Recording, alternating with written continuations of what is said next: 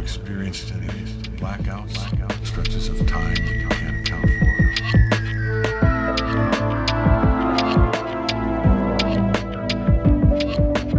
I roam for eternity, said the dead. Yeah, you will love this one. It's a scream, baby.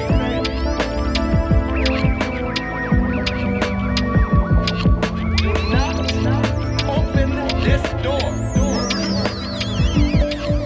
What's the matter with you? Well, I was joking! Don't you know it's a joke when you hear one? Welcome back, everybody, to another episode of Captain's Log. This is your captain speaking, Jose Valle Jr., joined virtually by my trusted co-host and first officer, Mason Schrader. Mason, it's the most wonderful time of the year. Yuletide carols, spooky ghost stories, and tales of the glories of Christmases long, long ago. How the merry hell are you doing during this most joyous time of the year, Mason? What is Yuletide? That's a You good don't know, question. do you? I don't know. I don't Yeah, know. no one does. It's not a thing. Yule is like a type of wood, right? Yeah, like a Yule log, right? Uh-huh. So like a... look, it's one of the most searched things up. Yuletide meaning. Let's find out together. Archaic term for Christmas. Okay. Okay. All right. No questions. I'm doing fine. I'm doing all right. Okay. I just learned something. This is what's fun about this podcast, Mason, is all of us, you, me, and the listeners, get to go along this journey together of learning things that maybe we should have learned in 5th grade. That sounds like it's foreboding. Yeah, sure. Yeah. Like that sounds like we're about to cover something that maybe isn't Yeah. Yes, actually, I would say for a certain group. Yeah. Is it white people? Because I'm so Jose, I'm so fucking tired, man. I'm sorry. Well, not all of us are sorry, but I'm so sorry. And I get it, but it's hard, and I understand No, that no, don't worry. I shouldn't complain. I understand that I shouldn't be like making me feel bad about my skin color. But Yeah. Jose, fuck. No, we no, just don't got worry, through buddy. Thanksgiving, man. Do you know how much white guilt there is in Thanksgiving? It's so much. So much. No, don't worry. It's really not on you. It's on another group, a subset of white people. Because today, Mason, I can't think of a better way to celebrate the Christmas season, which is, beautiful celebration of life, love, and commercialism with firmly rooted ties to organized religion, specifically Christianity. I can't think of a better time to celebrate all that than by taking a look at the flip side.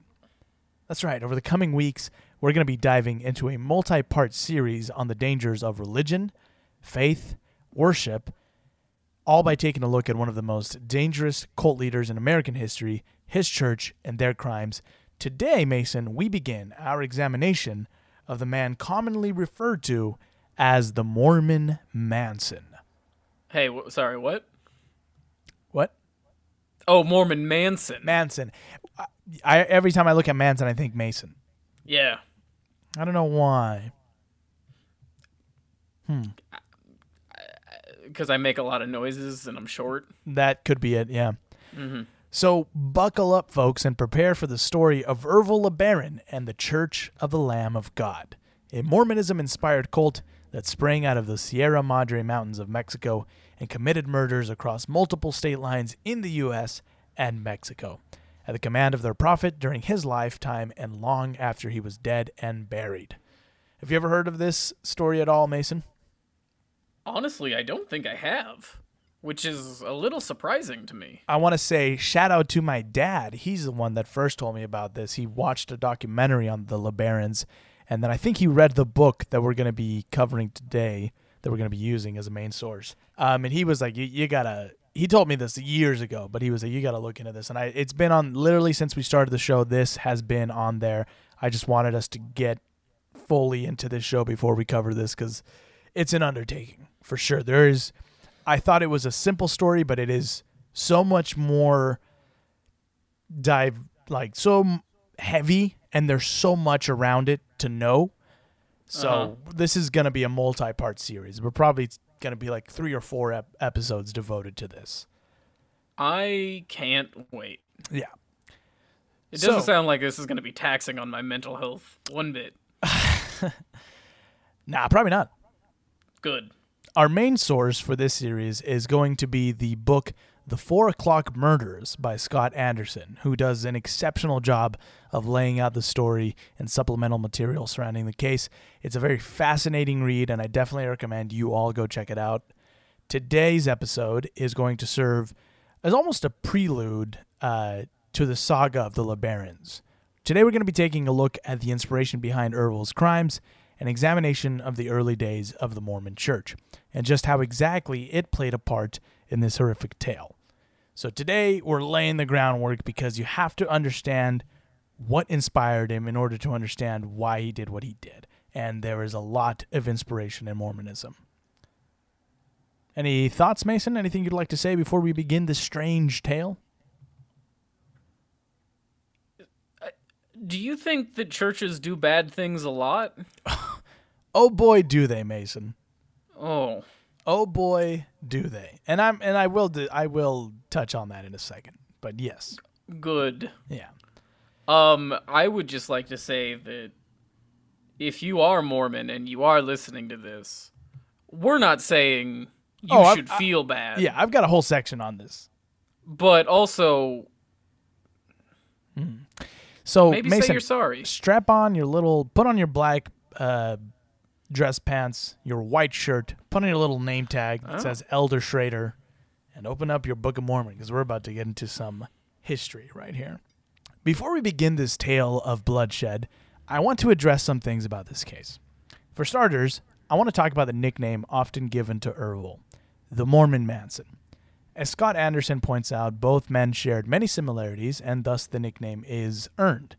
Both created pseudo-religious colonies within the protection of the desert. They both fueled paranoia amongst their followers and ensured their voice was the only one heard. They both fully controlled their families, controlling where they went, slept, and who they slept with, and more importantly, who they killed. However, having researched this case, I believe that Ervil LeBaron was a much more dangerous man than Charles Manson. Manson's principal murder spree spawned 2 nights in Los Angeles. LeBaron's spanned 2 decades, thousands of miles, and 2 countries. Well, yeah, but he didn't kill any celebrities, did he? No, that's the thing. Well, that's what Manson got, is he killed celebrity. Mm-hmm. You got to killed kill the celebrity. names. You want to be infamous, you got to kill the famous. Exactly.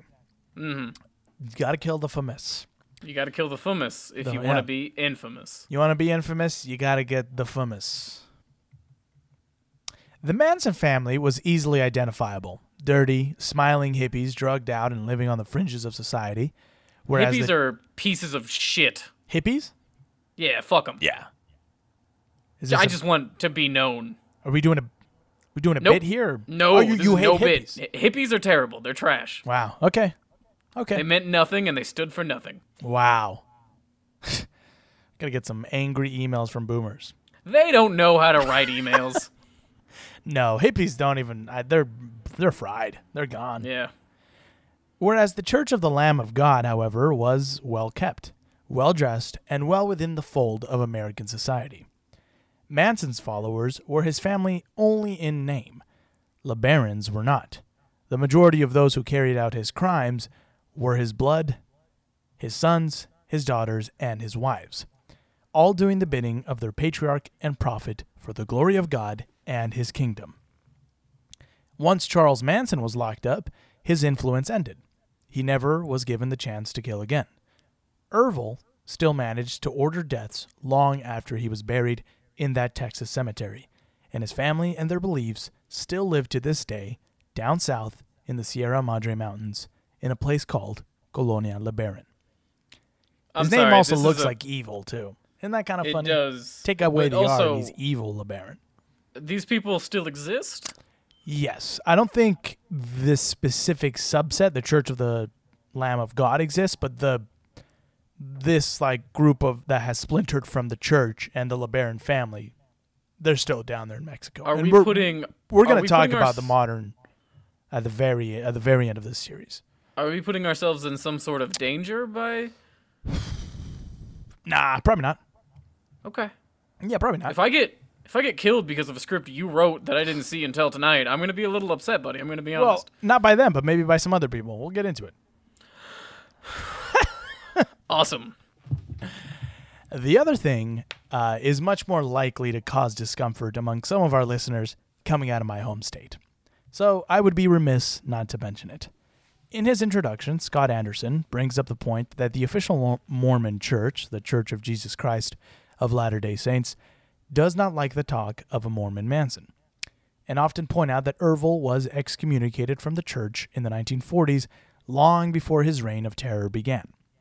Anderson points out that the church has argued that Mormonism should not be indicted for the actions of Ervil any more than Protestantism should be for the suicide of Jim Jones' followers. And Look. they are, of course, right. Just to be clear, Anne Frank is a Mormon. Ervil LeBaron, not a Mormon. Let's just make that clear. That's Yeah. a true fact. That is It's a true fact. that The I'm church, stating. if you're a Mormon and you're listening to this and you're like, what are you talking about? The church did a baptism for the dead for Anne Frank. It was a whole thing. And I'm not making a judgment call on that. I'm just that saying was bad. That was a bad call. I'm just saying a thing that's a fact. So they are, of course, right. Partly. And this is where I have to address this point. My home state is, of course, Utah, which is, in case you didn't know it, home to a large Mormon population. I have Mormon friends who may be listening to this episode. And as always, we encourage all of you to go do your own research and draw your own conclusions. And for our Mormon listeners, I would maybe suggest that you look outside the information presented by your church. You may be surprised by what you find. As many of my friends who have left the church have been, or many of my friends who are still within the church who did their own research and were like, hey, that's bad. I don't like that, you know? I would argue you'll be a little less surprised than you think. Basically, it's just every time the church said they didn't do something, they're lying. Yeah. And we're gonna Basically, allegedly. allegedly. We're gonna that's right, we gotta say allegedly so we're covered legally. Allegedly. We're just asking questions. We're gonna be diving into some of the less appealing and very disturbing history that the modern church has tried to bury. Something that is, of course, not unique to Mormonism. I grew up Catholic, and we all know that the Roman Catholic Church has their share of skeletons in their little confessional booths Little skeletons in their and little underneath the confessional robes booths. of the priests. Mm-hmm. Yeah. It's Yeah, all there's icky, guys. children. Yeah. You're not alone in Mormonism. Every church is icky. We're not trying to attack the LDS Church. We're just presenting historical facts. And if this upsets you, then so be it. Sorry, Come back Snowflake. for our next series. And Get that's triggered. what's the word? That's passive aggressive, but it's just the truth. If you don't like this, it's fine. You don't have to listen to it. We're just presenting historical evidence. Look it up. Okay? We're not specifically attacking you. We're just bringing up some of the history that the church has tried to wash away. And again, some of you are probably like, "Well, Jose, I know." I'll tell you what. If you don't like this and you don't believe it happened, listen to this. But you can pretend. You can be like, this is just a story. Yeah, just be mad. Be like, these guys don't fucking know. It's all right. No, just no, download. just tell you what. be like it's Tell you what. fiction. Download the episode. That's it. That's all you have to do. That's true. You don't have to listen to it. But also, if you're a fundamental Mormon practitioner, You probably have stopped listening a long time ago. you shouldn't be. Yeah. Yeah, you're already doing something wrong by just listening to us. So take another step. Read I another didn't- book. I didn't have to do that, but just out of courturity for old friends, I wanted to. Okay. Yeah, he didn't have to, so fucking thank him, assholes. Yeah, I got your thank back, me. Jose. Thank you. Is there anything you'd like to add, Mason? I'm just gonna play the foil to whatever you do. So when you support or when you're being nice to Mormons, I'm gonna be mean to them, and when you're being mean to them, I'm gonna be nice to them. Sounds about right. Yep. Okay. Now, Anderson makes a solid point in the introduction of his book, which again, I cannot fucking stress how good this book is. It's very well written. It flows super easily. It's not boring and puts you to sleep like most true crime books. He makes the point in the introduction that separating a man from his religion is much more complicated than a church secretary writing out an excommunication letter. Listen to REM's "Losing My Religion." They'll tell Listen you. to REM in general. but also that song specifically. In the mind, this podcast is brought to you by REM Music. In the mind of Ervil LeBaron and those who still follow his teachings to this day, the Church of the Lamb of God was the true Mormon church because it had stayed true to the path set out by its founder and first prophet, Joseph Smith. The modern LDS church was corrupted, for it had waned and compromised to the secular world, abandoning many of its important founding principles and beliefs, which just recently the LDS church came out and said, same-sex marriage is okay. Nice. People can do that. So Don't forget, that probably pisses them off a lot. These Mormon fundamentalists, church has always been on the cutting edge when in 1970 they allowed black people to be in it. And then in 2022, they allowed gay people to be a Mormon. They said, Congrats. you know what? Gay people are real. Mm-hmm. We've done some scientific research. Turns out they're not faking it. We've been down in the Mormon lab. Listen, Turns out- those people didn't get over it. It was not just a phase. Yeah. Hey, we weren't wrong, but you're in now. It's fine. Let's move on. The original mission of the Mormon saints was to establish the kingdom of God on earth, independent and far superior to any of the secular man's institutions. However, the leaders who came after Joseph Smith failed to do this by dismantling God's laws in order to get approval from the American government. One example Ervil pointed to was polygamy. For 50 years, it had been an everlasting covenant to Mormons. But when it threatened statehood for Utah in 1890, the president of the church received a heavenly revelation that disavowed it. Another example was the explanation for people of color within the Mormon church. For more than a century, it was believed by Latter-day Saints that blacks were given their skin color as punishment for previous sins. But a reinterpretation of the gospel in 1978 eliminated that not-so-pretty belief. To Ervil LeBaron, the true Mormons were not those who had gone along with the modifications made to the church by the modern world, but rather those who had stayed true to the original tenets of faith, no matter how ugly and controversial they may be.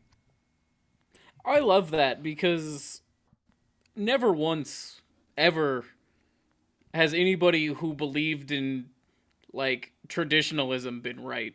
No. If I was a once. if I was a fundamentalist Roman Catholic, man. I mean, even people Tell you this who much, think, I wouldn't be. I mean, I'm not even really a Catholic anymore, but yeah. Right. Even people who say, the Constitution should be unchangeable. Yeah. It's like, motherfucker, it was written in the 1800s. That's when soldiers could just walk in and be like, hey, I'm living here now. And you'd be like, oh, They had okay. muskets. They had muskets. I mean... Muskets feature in this story as well, funnily enough. Well, I'm sure they do, but I'm just saying, if you You ever base fired your a musket? life- Fucking sucks.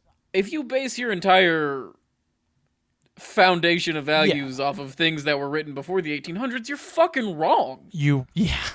They weren't wrong about everything, obviously, but they were wrong about most things because they didn't have what we have now. Yeah, I mean, genuinely, scientifically, they didn't have the brain that we have now. Like, scientifically speaking, our brains are more developed than theirs were. We've experienced, we've Scientifically seen speaking, more things than they have. We lived longer. A lot of the reason... Jose and I would have been middle-aged already. We would have been founding fathers ages. Yeah. We could have been, adults. You got Ben Full-on Franklin adults. and fucking Alexander Hamilton right here. Right next to, Ben Franklin and Alexander Hamilton, right next to Mason Schrader and Jose Valle Jr. Yeah. Being like, what if we put, a joke about dicks in the Constitution? And then Hamilton's like, no, and Franklin's like, yeah, it's kind of funny. It's kind of fun. John Hancock was like, actually. Actually, I don't know if you guys have heard this, but my last name has kind of become a little joke around town. See, the ugly truth is, Mason, Mormonism gave Ervil a lot of material to work with. The following is a quote directly from Scott Anderson's book in which he argues this point. This is the quote. If Ervil LeBaron had not been raised a Mormon, he might have still been a murderous sociopath. But he would not have been able to delude others into believing he received heavenly instruction if a president established by Joseph Smith. He would not have been able to get those people to carry out his murder decrees without Brigham Young's doctrine of blood atonement. As much as Mormon officials in Salt Lake City might wish otherwise, their church is an integral part of this story. Okay, so, but that, I also, now I'm already mad. Obviously, I'm already mad. But the idea that he listened, so Birmingham Young. He's okay. Where does this man Ervil cut off when it's okay, when it's no longer okay to listen to? When is it bad? He basically only believed in like the first two prophets. That was it. Because dumb that you got the second one. Yeah, well, because it was like after that, after Smith, the prophets that came after started compromising to fit within the American government. Because so this is like something that we do learn in history class. That's what I'm saying is after Smith. After Smith. After Smith, Right. It started being like, they started like, changing things. I think he probably draws the line at like, it seems like he draws the line after Smith. Well, after Young, though. Because After Young, Smith. sorry. But that's where, and I mean, obviously this probably doesn't, but he's just doing like, well, I like the fact that this one He's a crazy person, Mason. He's but that's what I'm pick and choose. That's what I'm saying, is the one that allows him to get away with murder, which, as Anderson said, would be something he was already probably going to do, is obviously okay. I just think it's a little bit... It's almost like this is all fucking stupid. It's almost, I'm going to say this guy, he's a little bit of a hypocrite.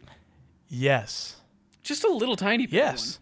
We'll get into it later on, but like an example is, right, if he's following this original decree, anybody that's a person of color would be a Lamanite or Lamanites, which is like they're the bad ones, right? But he had Lamanite wives, which I guess he would have considered them saved because they had been converted, but like some of his children were brown. So, it's hypocrisy throughout this entire fucking story. Oh, I guess, so that does, so... And maybe we'll talk about this later, but does he believe in himself, or is he just power hungry and manipulative? No, I mean, we'll get into it, but he believed in himself 100%. Okay. And we'll get into maybe some of the reasons why, but this guy was he's one of those rare cases of cult leaders, because it's like, I think it's 50-50, where sometimes you get the cult leader who's like, I know this is bullshit, I just want power, right? And they don't believe in the craziness they're spouting. But then you get like Manson or God, what's his name? I don't think Manson believed in it. I think he was just trying to fuck ladies in the desert. No, he definitely believed the race war was coming. I think he believed in all that helter skelter shit. But like, what's his God, what's his name? The Anthill Kids guy. Oh, Rock something.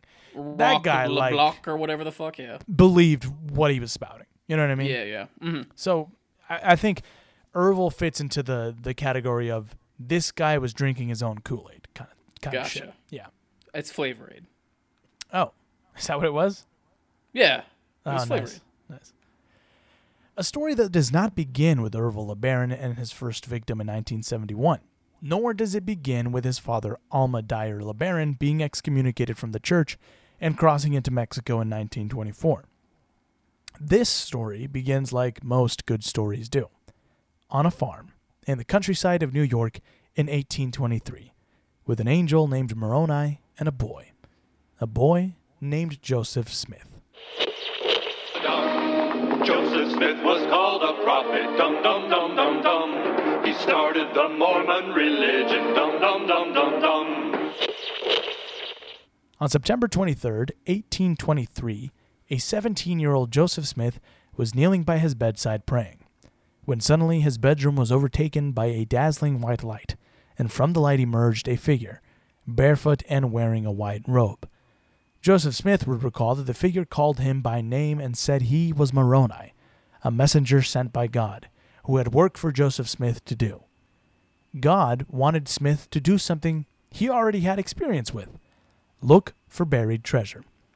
Moroni told Smith that he was to look for a book, written upon golden plates, which contained the account of the former inhabitants of the American continent, and where they had come from, and that the fullness of the gospel of God lay inside as well.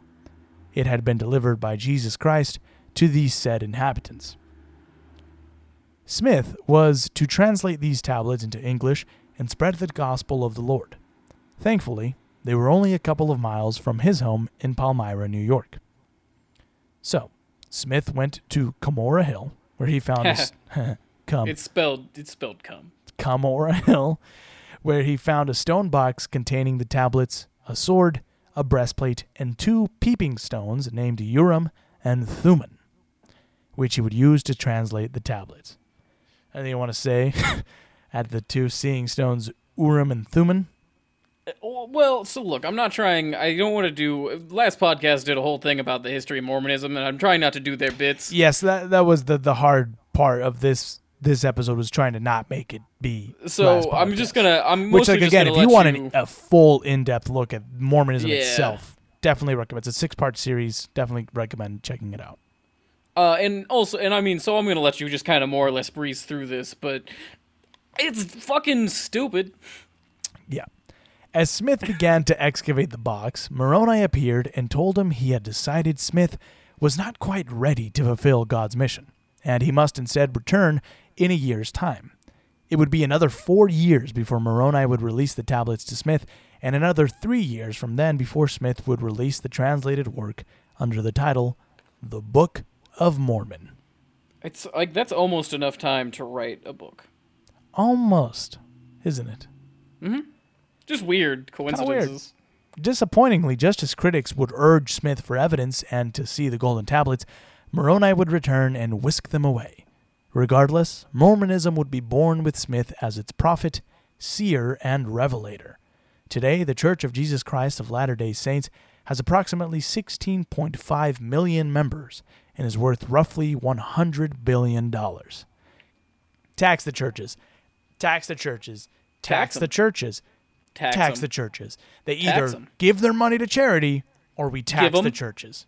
I'm sorry, but that's where it should be. It's no apologizing. ridiculous. I'm going to run unapologizing for Jose. Don't apologize. Fuck them. Tax those churches. Again, I grew up incredibly devoted to my church, and I was always like, yeah, it makes sense. Churches aren't taxed. And then I grew up, and I saw the world, and I was like, this doesn't make any fucking sense. Even if you can be completely devoted to your religion and still also believe that we need to tax churches. We need to tax them. Tax them. I'm not sorry. Tax them. Nice. Especially the fucking Catholic Church. Those fuckers have money from Rome times. That's insane. Anyway. However. God, they've got money from Rome times. Do you know how fucking crazy that is? Yeah. I hadn't ever thought about it. That is fucking crazy. They've probably still got like galleons or whatever the fuck they used in Roman times. Same with the fucking royals. Spain. Same with the royals. The royals? The royals have money from fucking before they had toilets. What royals? The Windsors, the royals of England. Oh, there's like so many countries with royal families. They're the only ones that matter, Mason. God. Also, their name is Windsor? That's their family name, Windsor, yeah. What? Yeah. Elizabeth Windsor was the name of... I'm just learning that right now. I learned it like a couple days ago. Wow. Isn't it something what we do Why on this podcast? did I never know their last names before? Well, because it's never mattered. They never use it. I want to fucking kill a monarch now so bad. I'm so angry all of a sudden. I can't wait for the revolution, man. Jesus, I'm telling you, I'm going after Charles. Cutting his fat fingers off.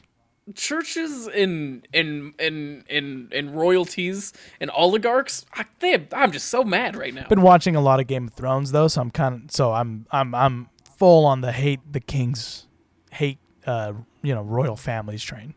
Yeah, fuck them all. Mm-hmm. However, it was not smooth sailing for Smith at the beginning. See, the revelation that God had chosen him as his prophet came as a bit of a surprise to his neighbors.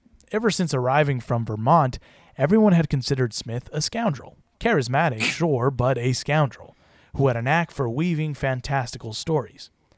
Would you consider me a charismatic scoundrel? Yes, I would. I would. Thank you. I would consider you a little charismatic scoundrel, yeah. Thanks. You're welcome. During any other time period, Smith would perhaps just have been another storyteller whose religion would have faded into obscurity. But this time period was special. You see, Palmyra, New York was at the heart of what came to be known as the Burned Over Land, a region that had been consumed by mass religious revivalism, that had bordered on mass hysteria. It was not uncommon to see folks writhing on the ground due to demonic possession, traveling messiahs, and bizarre cults led by men who received visions from God. Joseph's own father, Joseph Smith Sr., also had visions.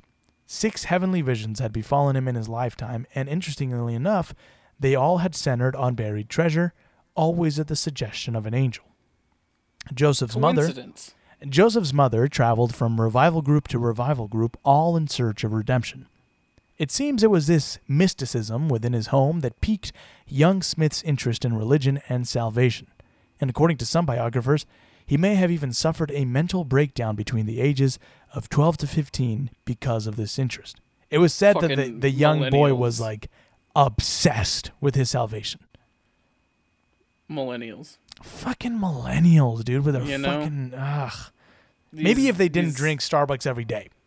Kids these days having their breakdowns about salvation, you know? Yeah. Oh, the planet is dying. Oh, I can't breathe the air. Shut up. Everybody's mentally ill now. Ugh. Ugh.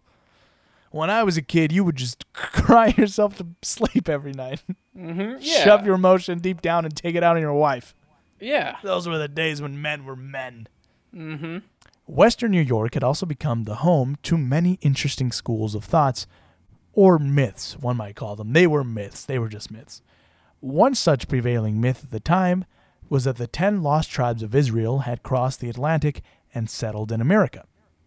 People who followed this myth believed the native peoples were these lost tribes. Interesting. Another prevalent myth involved digging for treasure. According to some, there was treasure buried all throughout the countryside. One could find this treasure with the use of peeping stones, special rocks imbued with magic one would look through to find the treasure. Something that the modern Mormon church tries to hide is that one of the most prevalent users of seeing stones was Joseph Smith. It's like a magic rock. So basically, yeah, I wish he would have been played by Gilbert Gottfried. Rest in peace. What you do is you put your eyes through them and then you see everything. That was a little doofenshmirtzy, but I'm still into it. Yeah. It was good, though. The same year that he claimed to have been visited by the angel Moroni, Smith would begin to offer his services to landowners, promising to find riches on their land. Many folks... God, how much fun would it be to just be like, now that I'm thinking about hello, sir. Would you like us to find buried treasure in your yard? Oh, sure. I know you don't think... Whoop. And then, the other guy throws a coin down, and he's like, oh, there's a coin down there. And he's like, oh, what the fuck? I see a coin. For the audio listeners, Mason is doing that trick where you flip your hands upside down and make glasses. It's really good. It's really good. Coins. Now that I think about it, I think I'd rather have Joseph Smith played by Charlie Day. He just do you know how much gold panicky? there is? Yeah, just panicky. He's got the Pepe There's so Silvia. much gold. The Pepe Silva. So many folks believed the young man, but they never saw any results. Smith would explain this by saying that the demons guarding the treasure had been cunning and destroyed it or moved it before he could get to it. Yeah, so I found the treasure, but Okay. The problem is, so the problem is, these buried treasures, they got demons that hide them, protect them. I mean, it's pretty common knowledge. Most people, you go to any library, do some reading, check it out. I've been literate, but continue. So they'll see me coming, and your particular treasure, so much treasure, by the way, more treasure than I've ever seen. You're definitely the richest man within that's great. Maybe even the country. Okay. But the demon, now, because you are so rich, the demon is more powerful. Oh. And he did move the hoard of treasure before I was able to secure it. Oh.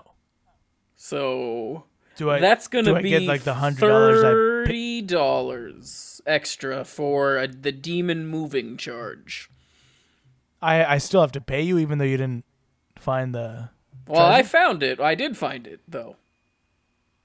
And then a demon moved it. But I don't have the treasure. Yeah, well, you do, though, because you have the land, and it's in the land, so... Honestly, richest man in town. Honestly, I mean, you should. The fact that you are even blinking an eye at the meager amount that I'm charging for this it's almost silly. You have so much money. Wow. Well, here, thank you so much. Again, I really Thank appreciate you. it. Hey, Wow. look, Joseph Smith. No problem, pal. You're a real man of the people. You know that? I am. Don't forget. I'm the only one who can see the treasure. Anybody else that comes by is a con man. For a Right. second there, I thought you were going to say, don't forget to like and subscribe. He would be vlogging it if he Yeah. was today's, yeah. Oh, he would 100% be an influencer. This would land him in trouble with the law. In 1826, he was hauled into court and found guilty of being a disorderly person and an imposter. A year later, he would leave his black magic practices behind and remember his mission from God. But it seems this may have been by necessity rather than divine prompting. You see, Smith had been seeing a 21-year-old from Pennsylvania named Emma Hale, whose father, Isaac, forbade her to marry Smith because of Smith's profession and reputation. The young He's couple, a flim-flam man, Emma. You He's a can't fucking marry liar, him. dude. But Daddy, to I be, love him. To be fair, sir, actually, it's not my fault. You just didn't have any buried treasure on your land. So, I had to kick your ass, boy. well, you'd be kicking the ass of a man who God talks to God talks to you. every day. What does he say? He says that I should pork your daughter. Say that one more time. He said that I should pork your daughter. Well, if it's come from God, it has to happen then. All right, go ahead. Yeah, thank you. Yeah, carry on. I appreciate it. So he Thanks, Dad. pushing it. God said to call you Dad. You know he was using that all the time. I want to start doing it now. Just like, actually, God told me. His wives would argue with him and be like, "Hey, man, God said I don't have to wash the dishes." Do you know how much of a mindfuck it's gonna be now? Just if someone is like, "Don't do that," I'm like, "God told me to," and then they're just like, "That's like scary. That's like, Yeah. Don't talk to him anymore. We just move away." Yeah. So the young couple just simply eloped. But in 1827, in order to collect Emma's inheritance, Smith struck up a deal with his father-in-law. He would give up treasure hunting and move to Pennsylvania, where Hale would help his son-in-law set up his own farm and become a reputable man. Fine, I'll be a farmer and not a treasure hunter, Dad. Oh, I fucking hate it here. Oh, your dad sucks, Emma. I just want to find treasure. Oh, they don't understand how much of a fucking artist I am. They don't get it. Dude, it's hard work. Do you know how many times demons move the gold before I'm able to get it? I know, sweetie. I know. No, I know. Daddy just wants you to be, consistent. Fine. Who's my special man that God talks to? Me. Who's my special man that God talks to? Me. Stop. You. Oh my And is he God. going to still talk to you when we live on a farm? Probably, I don't know. Well, what do you think? Aren't you his favorite? Yes, I am. All right. Mwah. All right. I'm going to go do anything other than hang out with you because I hate you. Bye. However, soon after this deal had been made, Smith remembered his holy mission, and Moroni finally let him retrieve the tablets. Yeah, so you know how I said I have to be a farmer? Listen, real quick about that. I just fucking remembered. God actually told me to start a church. So you kind of got to do that first. Is that cool? I Can we hate you, still get the Joseph money though? Joseph Smith, I hate you so much. The tablets, they were written in Reformed Egyptian. Anyway, which Smith was able to decode by using the seeing stones. The tablets Just told like us, those comic books. get X-ray vision. The secret codes. And Yeah. yeah, that's great. The tablets told the story of Lehi, an Israelite patriarch who had led his tribe out of Jerusalem in 600 BC and come to the New World. His two sons, Nephi and Laman, fought for leadership of the tribe upon his death. This would eventually end with a good and just Nephi being murdered by Laman. The tribe would split into two groups, the good, blessed Nephites and the evil, violent Lamanites. They would battle one another for 1,000 years, and in 400 AD, the last of the Nephites would be wiped out near Palmyra, New York, after an epic battle. God punished the Lamanites by giving them, and here's our first little bit of racism, red skin, thus turning them into the Native Americans. I love that instead of God intervening to keep the righteous and true followers alive, he just waited for them to die and then punished them. I like to think it was like a Clash of Clans thing where he couldn't stop it once it started, and he was like, fuck, I did not deploy enough troops. Yeah.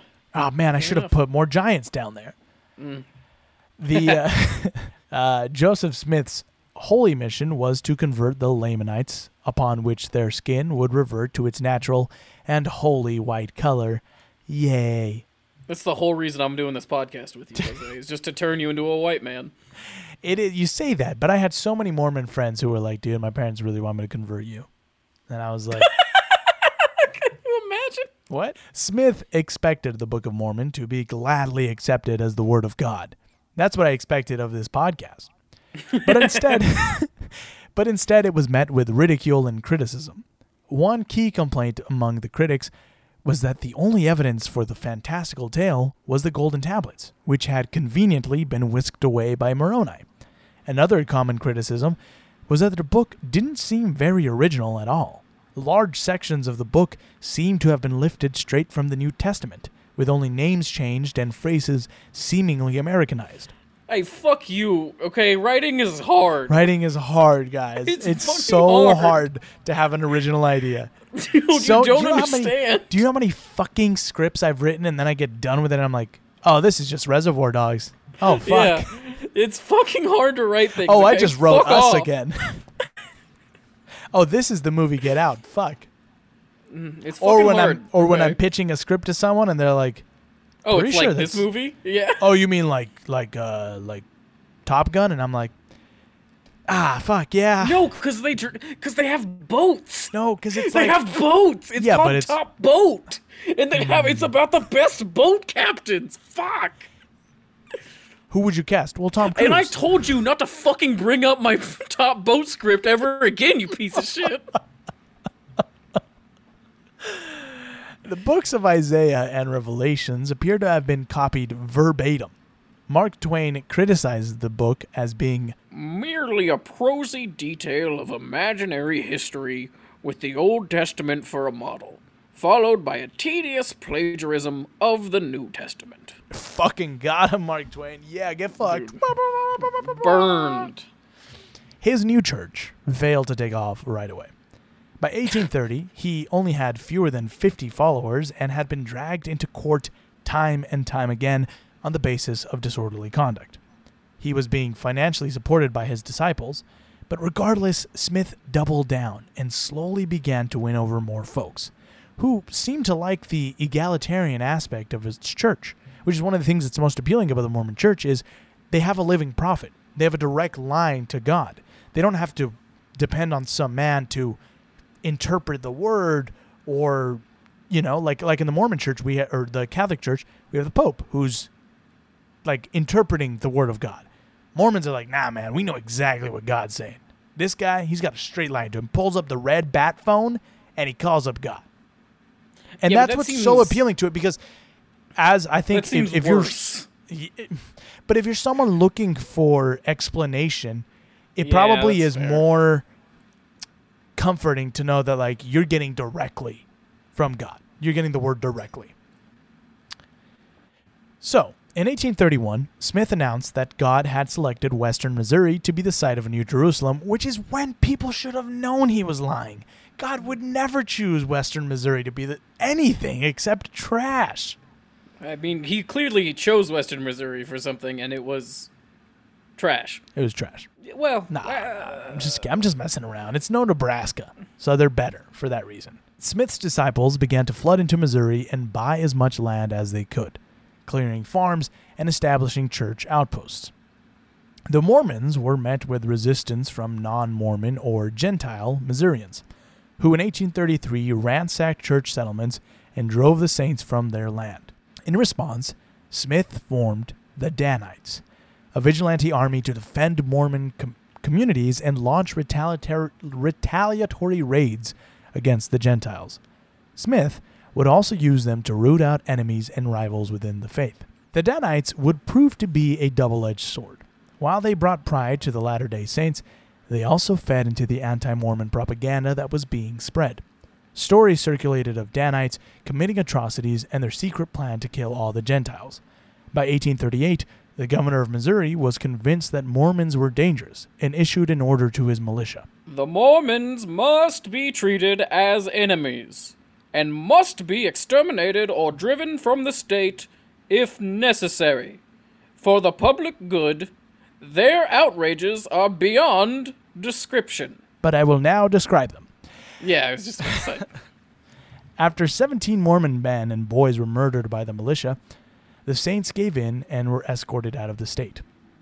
They would find a safe haven in Illinois, however, on a high bluff overlooking the Mississippi River, an area Smith would name Nauvoo, which he claimed was Hebrew for beautiful plantation. Nauvoo was given near total autonomy by the state government, and the Book of Mormon seemingly struck a chord with Europeans who flocked to the Mormon oasis.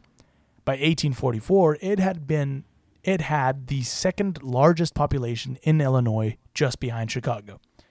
However, something happened with Smith, something that we'll see time and time again throughout this series. Despite the success of his church, or maybe because of the success of his church, his behavior became more and more autocratic. He turned Nauvoo into a virtual fiefdom, one with a very militaristic flair. The Nauvoo Legion, a fully armed church militia, had weekly parades with Smith leading them atop a white stallion wearing a blue uniform adorned with gold epaulets. He also had given himself a new title to follow prophet, seer, and revelator, Lieutenant General. Lieutenant General, prophet, seer, revelator to you. Oh, okay. So is that going to be a venti or a grande, sir? Venti. Okay. One venti for... Wait, no. Yes, venti. As the community continued to prosper, Smith received revelation from God that a hotel should be built that would be owned and operated by his servant, Joseph Smith. In no time at all, the financial ventures of the town lay in the hands of Joseph Smith and his closest aides. Despite one of the most remembered phrases from the Bible being, "It is easier for a camel to enter the eye of a needle than for a rich man to enter the kingdom of God," in Nauvoo, this was not the case. A saint's wealth was seen as a reflection of his godliness. Thus, the richer you are, the more saint-like you are. Something that, based on my own personal experience with Latter-day Saints, I would say still continues to be in their mindset. But Smith was not just hungry for money. He was also hungry for women. See, in 1841, after 26-year-old Louisa Beamon caught his eye, Smith had another little revelation from God. It was time to reintroduce the ancient practice of polygamy among his people. This new commandment, however, was a bit confusing. See, God had already given his 2 cents on polygamy, Mason, being very against it in the Book of Mormon, saying, "There shall be not any man among you have save it be one wife, and concubines he shall have none. For I, the Lord God, delight in the chastity of women." And once again, in an 1831 revelation to Smith, saying, "Thou shalt love thy wife with all thy heart, and shalt cleave unto her and none else." To be fair, though, when this revelation happened, God did say, unless she's being a giant bitch. Yeah. And then it said, "And the other one is hot." Yes. Yeah. So, knowing that the polygamy revelation would cause stir and perhaps doubt, he didn't make it public, and instead spread it among the higher leadership of the church. The more wives a man had, the higher his sanctity. So Smith began to take on wives at a quick rate. The way it worked was, a saint who had received the higher calling would approach a woman who didn't necessarily need to be single. and announced that they had a revelation from God that the woman should be sealed to them. The woman would get an automatic ticket into heaven by being sealed to one of the chosen saints. Joseph Smith sealed himself to at least 43 women with Please ages... stop calling it that. That's what they call it. I don't care. Stop calling it that. It's He gross. sealed himself to at least 43 women with ages ranging from 15 to 59. The old one was just as a joke. I would never fuck her. And then he's like looking at her and he's like, well. Ervil LeBaron would seal himself to 13 women, ranging in age from 16 to 43. By 1844, the saints had found out about Smith's revelation, and many began to question his credibility, something Smith could not allow. Enforced by his militia, dissent against his authority was not permitted. He also had church leaders add another title to the list. He was crowned king in the kingdom of God. I'm king in the kingdom of God. This is, again, one other thing that the Mormon church tries to not ever bring up, that he crowned himself king. I am the king, and it is good to be king, hotel owner, lieutenant general, revelator, seer, Prophet Smith. Prophet DJ Smith. That's right, guys. I have a morning talk show. Oh, we were different DJs. Two different DJs. He began to have visions of a great war in the West and his role in it as the savior of America. He petitioned Congress to be made an army officer so that he could raise an army of 100,000 men who would be used to liberate Texas, protect Oregon, and expand the western and southern borders. In their time off, the army would search for ancient treasures. Congress, of course, refused. Smith didn't care. He had his eyes set on a bigger prize, the presidency of the United States. Running in 1844, the prophet promised to restructure the American political system and create a theodemocracy. This plunge into politics only fueled the flames of discontent among his followers, something Smith didn't seem to care about. After all, within the boundaries of Nauvoo, he held more power, political, economic, spiritual, than any other individual in American history. The official belief of the church is that Smith was martyred for his beliefs. The reality is much different. A group of church dissenters who had become alarmed by Smith's growing megalomania and his practice of polygamy expressed their discontent in a broadsheet called The Expositor. In response, Smith sent his legions to their offices and had them destroy their presses. Never a good move when your leader is like, no, you don't get to have free speech anymore. No, that's a great thing. That's what you want from a leader. Is the enemy of the people are the press. Yeah. Sorry. The greatest enemy to the people is the press. This was all the Gentiles in the area needed to finally go after the prophet and his growing power. Militia and vigilante mobs formed and marched on Nauvoo. An arrest warrant was issued for Smith and other church leadership for instigating a riot. The Mormons in Nauvoo prepared for an all-out war, and Smith addressed his followers.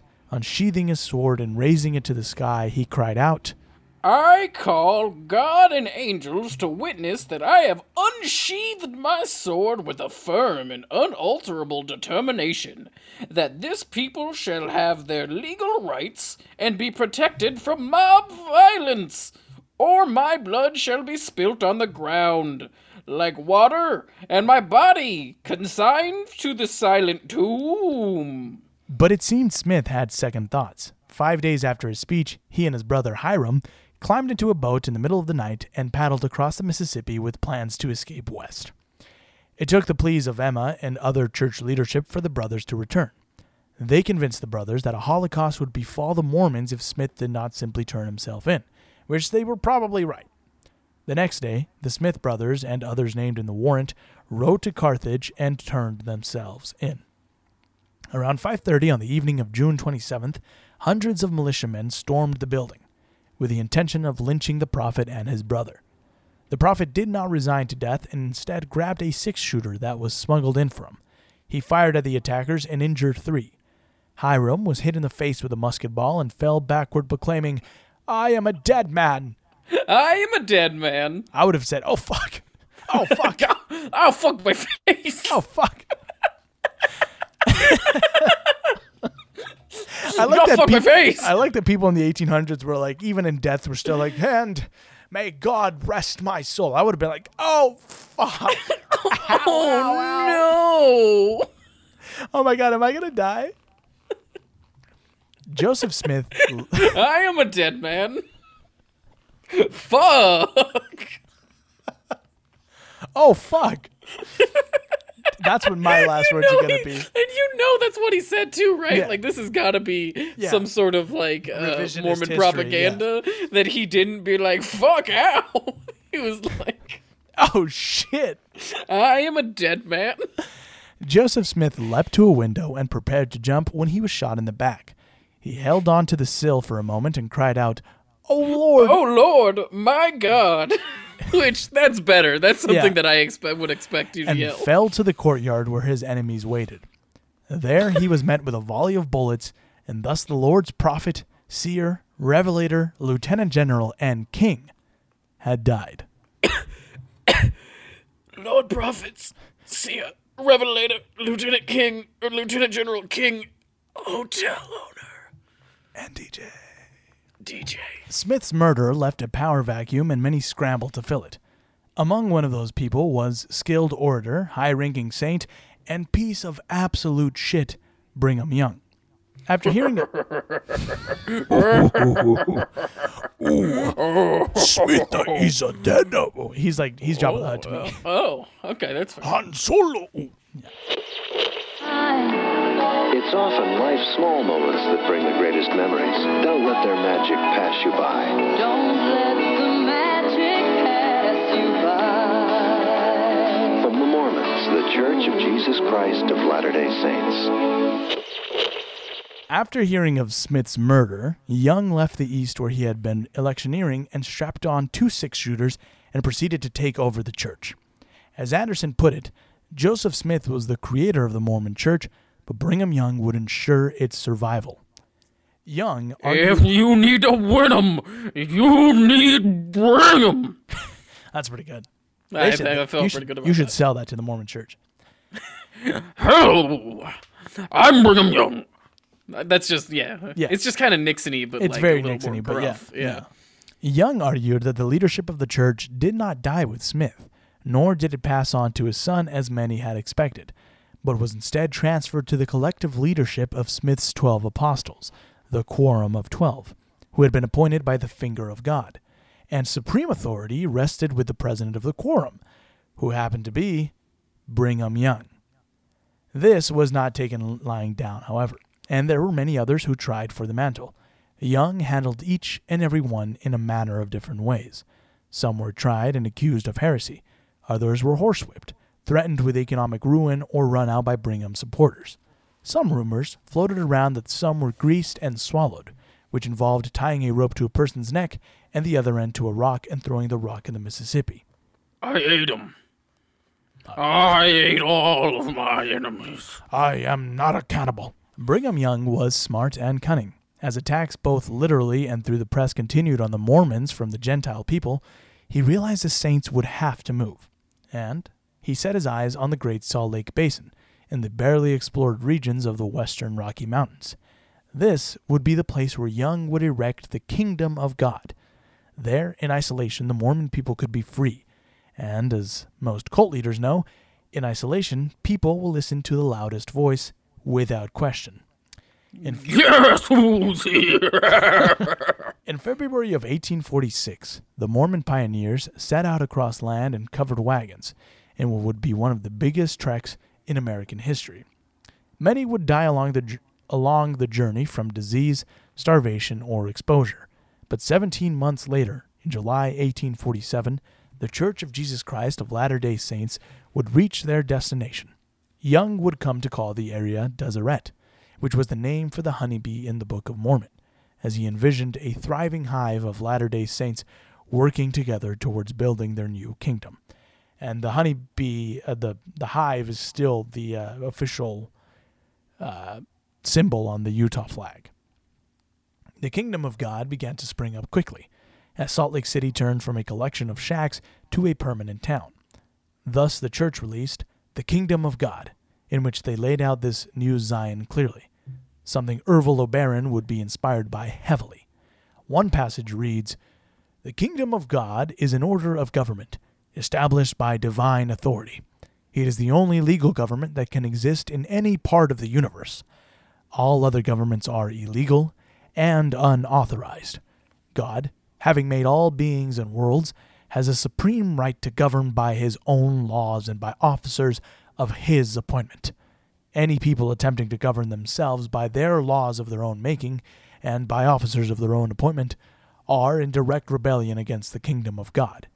It is necessary that every citizen should cultivate such a character and disposition as shall be most pleasing to their king. Whenever the king shall give advice or counsel upon any subject, they should, without hesitation, adhere strictly to that advice or counsel."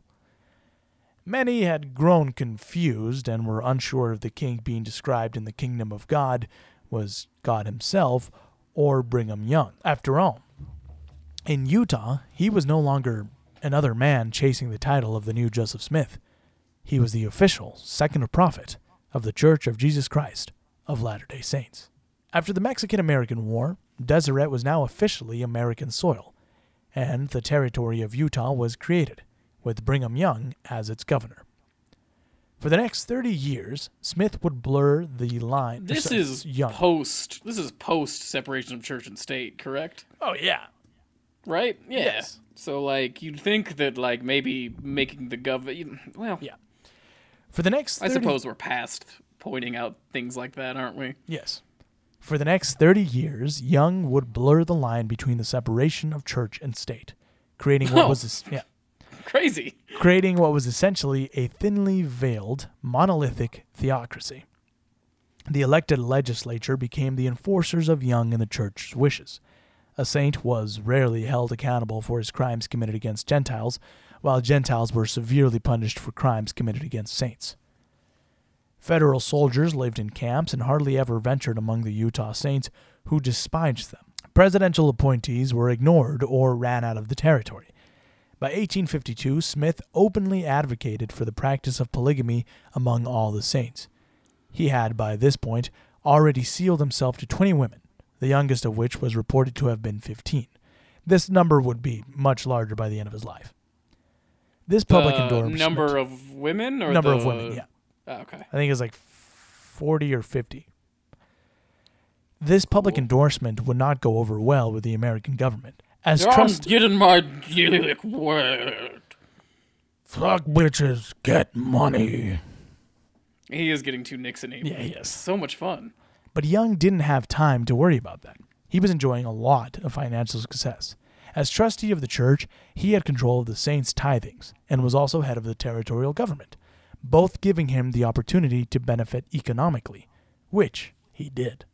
He took possession of most of the timberland surrounding the basin and obtained exclusive grazing rights for his cattle on its finest prairie. He was also director of the Great Salt Lake Waterworks Association, which meant he controlled the very lifeblood of the community. I've just finished playing a game of Monopoly. That's what he's doing. Next, I'm going for the electric company. Buying all the utilities. Joseph had the hotels. I'm the railroad and utility man. That's a very smart way to play. It is. All the commercial links to the outside world, railroad, telegraph, mail transport companies, were all owned by Young. A chain of retail stores called Zion's Cooperative Mercantile Institution opened up in 1868. Saints were encouraged to shop at ZCMI. It just rolls off the tongue. Yeah. The president of ZCMI was Brigham Young. Who? You're joking. Wow, this guy got really lucky. Yeah, isn't that a nice strike? Crazy. Well, divine intervention, Mason. Oh, well, that's right. He's God's chosen. In 1850, Young introduced a new tenant, one that would be used by Ervil O'Barron to justify his murder spree, and one that the modern church likes to pretend never existed. It also was one that justified several offshoots and cults of Mormonism to murder people. Yeah. By the mid-1850s, Young sensed a lack of discipline among his saints, perhaps brought on by the influence of Gentiles who had also flocked to the area. So, in 1856, Brigham Young announced that a church purification campaign that came to be known as the Mormon Reformation would begin. At the center of it was the practice of blood atonement. He sent a survey of sorts to each household containing 26 questions, the most sinister of which was one that asked if the saint had ever spoken against the principles of Mormonism, the revelations of the prophet, or the presidency of the church. In theory, the sinner would repent, be rebaptized, and be on the right side of God once more. But this was not the case. The Reformation quickly became an Inquisition. Nobody expects the Mormon Inquisition. Nobody expects the Mormon Inquisition. One of my favorite Monty Python bits. It's very good, yes. This campaign not only provided the opportunity to settle old scores and blackmail people, but it also legitimized the elimination of enemies from the playing board. Every once in a while, the LDS Church will discuss the Reformation, but they describe the violence that came with it as being the work of a handful of individuals in isolated incidents to which the young administration was none the wiser. And when they did learn of these events, they quickly condemned them. Unfortunately for church officials, history has receipts. On a September day in 1856, Young's words were recorded in the official church chronicle, Journal of Discourses. There are sins that men commit for which they cannot receive forgiveness in this world or in that which is to come. And if they had their eyes open to see their true condition, they would be perfectly willing to have their blood spilt upon the ground, that the smoke therefore might ascend to heaven as an offering for their sins. I know when you hear my brethren telling about cutting up people off from the earth, that you consider it a strong doctrine. But it is to save them, not destroy them. I know that there are transgressors who, if they knew themselves that this is the only condition upon which they can obtain forgiveness, would beg of their brethren to shed their blood. Essentially, Young was stating that a sinner could be saved once again by simply having his life taken by a more righteous man. But Young wasn't done. A few months later, in February of 1857, he added on to this, saying, All mankind love themselves, and let the blood atonement principles be known by an individual. And he would be glad to have his blood shed. That would be loving themselves, even unto eternal exaltation. Will you love your brothers and sisters likewise when they have committed a sin that cannot be atoned for without the shedding of their blood? Will you love that man or woman enough to shed their blood? This is loving our neighbor as ourselves. If he needs help, help him. If he wants salvation and it is necessary to spill his blood on the earth in order that he may be saved, spill it. That is the way to love mankind. Now Mason did a fun...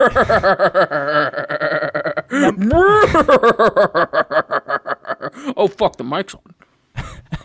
Now, Mason did a funny voice throughout that, but if you actually listen to what he said, it's fucking horrifying. Because it was pretty fucked up. He's basically urging people, to kill. And he's saying, it's okay if you kill. You're doing people a service. They want you to kill them. God wants you to kill them. If they knew how shitty and terrible their sins were, they'd beg you to kill them. And that is some fucking medieval fucking shit if I've ever heard it. Yeah. And so in the late 1850s, this act of love was performed enthusiastically throughout Utah. To carry out his new mission, Young resurrected the Danites, the secret Mormon army that had first been used in Missouri by Joseph Smith. Over time, the Danite pool kept expanding. Some were blood atoned for failing to pay tithing, others for doubting the authority of Young, and others for disagreeing with the practice of blood atonement itself.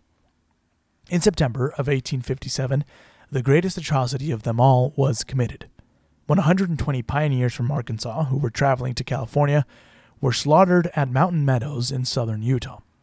While originally the Native American tribes were blamed for this massacre, it was eventually discovered to have been carried out with the active participation of local Danites. And this is like something that we're taught in Utah history, and again, they kind of gloss over the involvement of the Danite people, of the Danites and the Mormon people.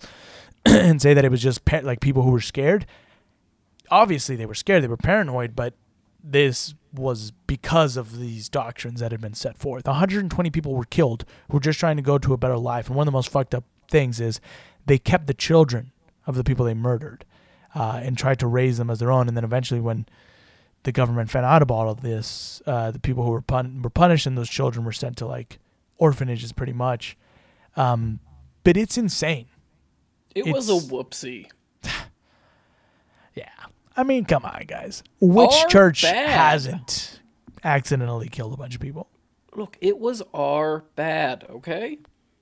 Whoopsie. Whoops. By 1857, the American government had had enough of Brigham Young and his kingdom of God. Stories, often exaggerated, of Danite atrocities made their way to D.C. This, coupled with Young's open endorsement of polygamy, were enough for President Buchanan to dismiss Young as governor of Utah and dispatch federal troops to the state. The church began to lose influence as more Gentiles moved to the area, and the final blow came in 1869, when the Transcontinental Railroad was completed, and Utah was no longer isolated from the rest of the country. Young died of cholera in 1877, but his legacy lived on, a legacy of expansion, conquest, wealth, and industrialization, but also violence, bigotry, and murder, a legacy that Ervil LeBaron would be greatly obsessed with throughout his upbringing.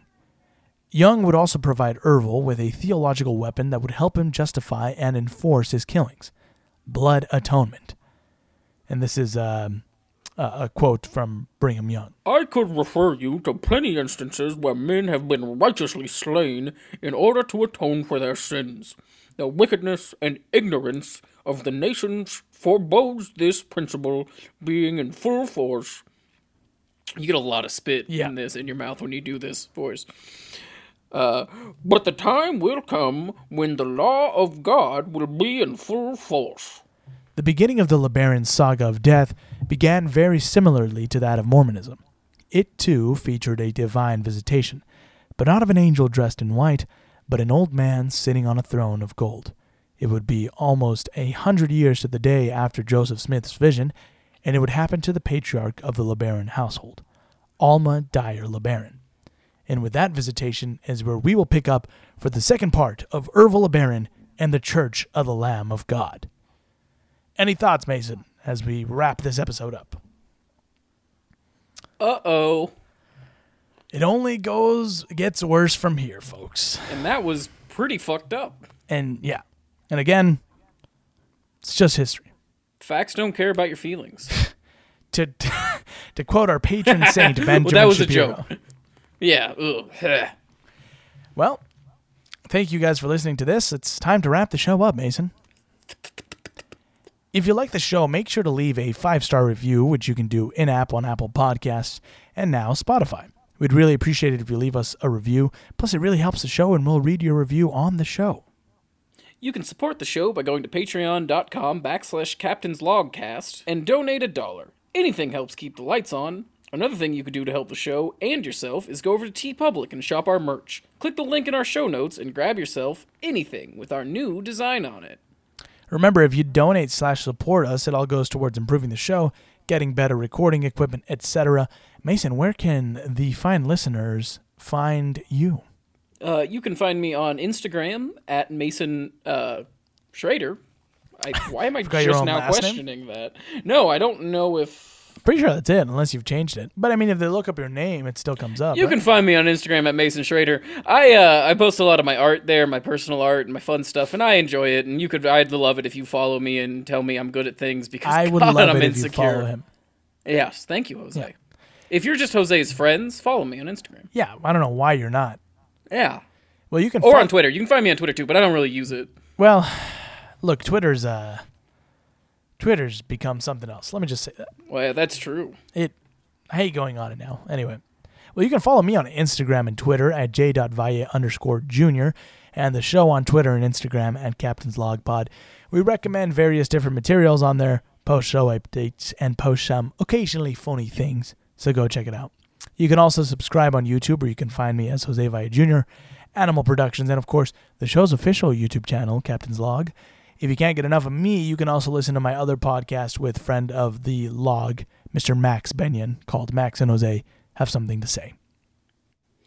Make sure to tell your friends and family and your enemies, your nemesises, strangers on the street. Just tell people about the show. If you enjoy it, and even if you hate it, tell people about it. If you'd like to share your opinion on this case, or you have some insights to share, please do so by writing to captainslogcast@gmail.com. You can also suggest episode topics, guests you'd like to have back, etc. Make sure to subscribe and download on Apple Podcasts, Spotify, and Google Play, and any other podcast directory. Thanks to Mr. Carlos Rivera for composing our show's theme. With that, everybody, we have reached the end of our show. We'll see you soon for another episode. I've been your Captain Jose Valle Jr., joined by First Mate and First Officer and 45th Prophet of our Lord and God Savior, Mason Schrader. And this has been Captain's Log, brought to you by the Church of Jesus Christ of Latter-day Saints. God said, subscribe and like. End of transmission. Beep, boop, boop. Don't kill anybody. Do you think the Mormon Church is going to come after us? I'd like to see him try.